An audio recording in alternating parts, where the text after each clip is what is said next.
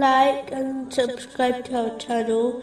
Leave your questions and feedback in the comments section. Enjoy the video.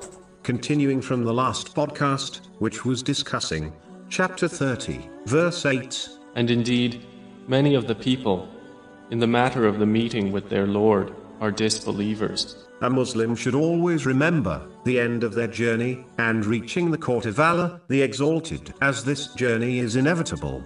It is therefore vital for Muslims to prepare adequately for this meeting by behaving in the manner discussed earlier.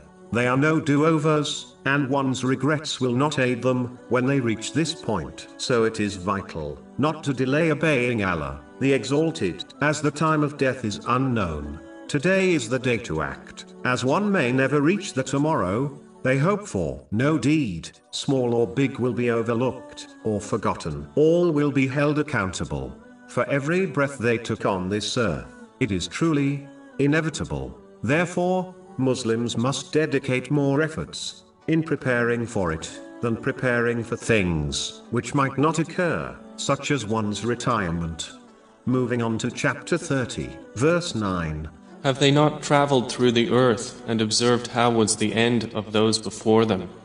It is important for Muslims to gain and act on Islamic knowledge so that they obtain certainty of faith. In order for a Muslim to truly recognize the truthfulness of Islam to the point it affects every organ of their body, their inward state, such as their thinking and intention, and their outward state, namely, their actions, and for them to avoid any doubts which can weaken their faith, a Muslim must strive to achieve certainty of faith, even though all Muslims truly believe that they will return to Allah, the Exalted, and be judged by Him.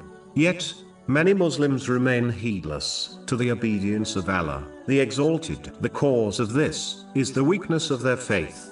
It is in fact the root of all sins. All Muslims have faith in Islam, but the strength of their faith varies from person to person. For example, the one who follows the teachings of Islam because their family told them to is not the same as the one who believes in it through evidence. Someone who has heard about something will not believe in it in the same way as the one who has witnessed the thing with their own eyes. The one who observes the signs of something, such as someone's footprints, will not believe in the same way as the one who has seen the person